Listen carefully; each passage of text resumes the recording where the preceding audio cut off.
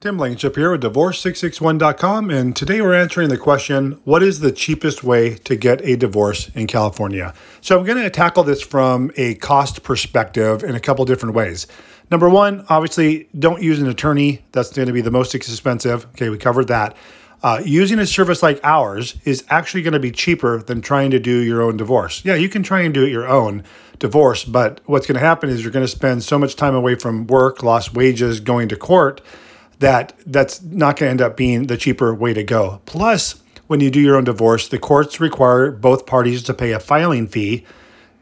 Each party has to pay their filing fee. With our service, we get you through the process on just a single court filing fee, which helps offset some of our costs. So kind of a self-serving video. Just want to explain how our service works for amicable clients. We do save you money. We work with both parties. You only have to pay one court fee, and we take care of everything for your divorce.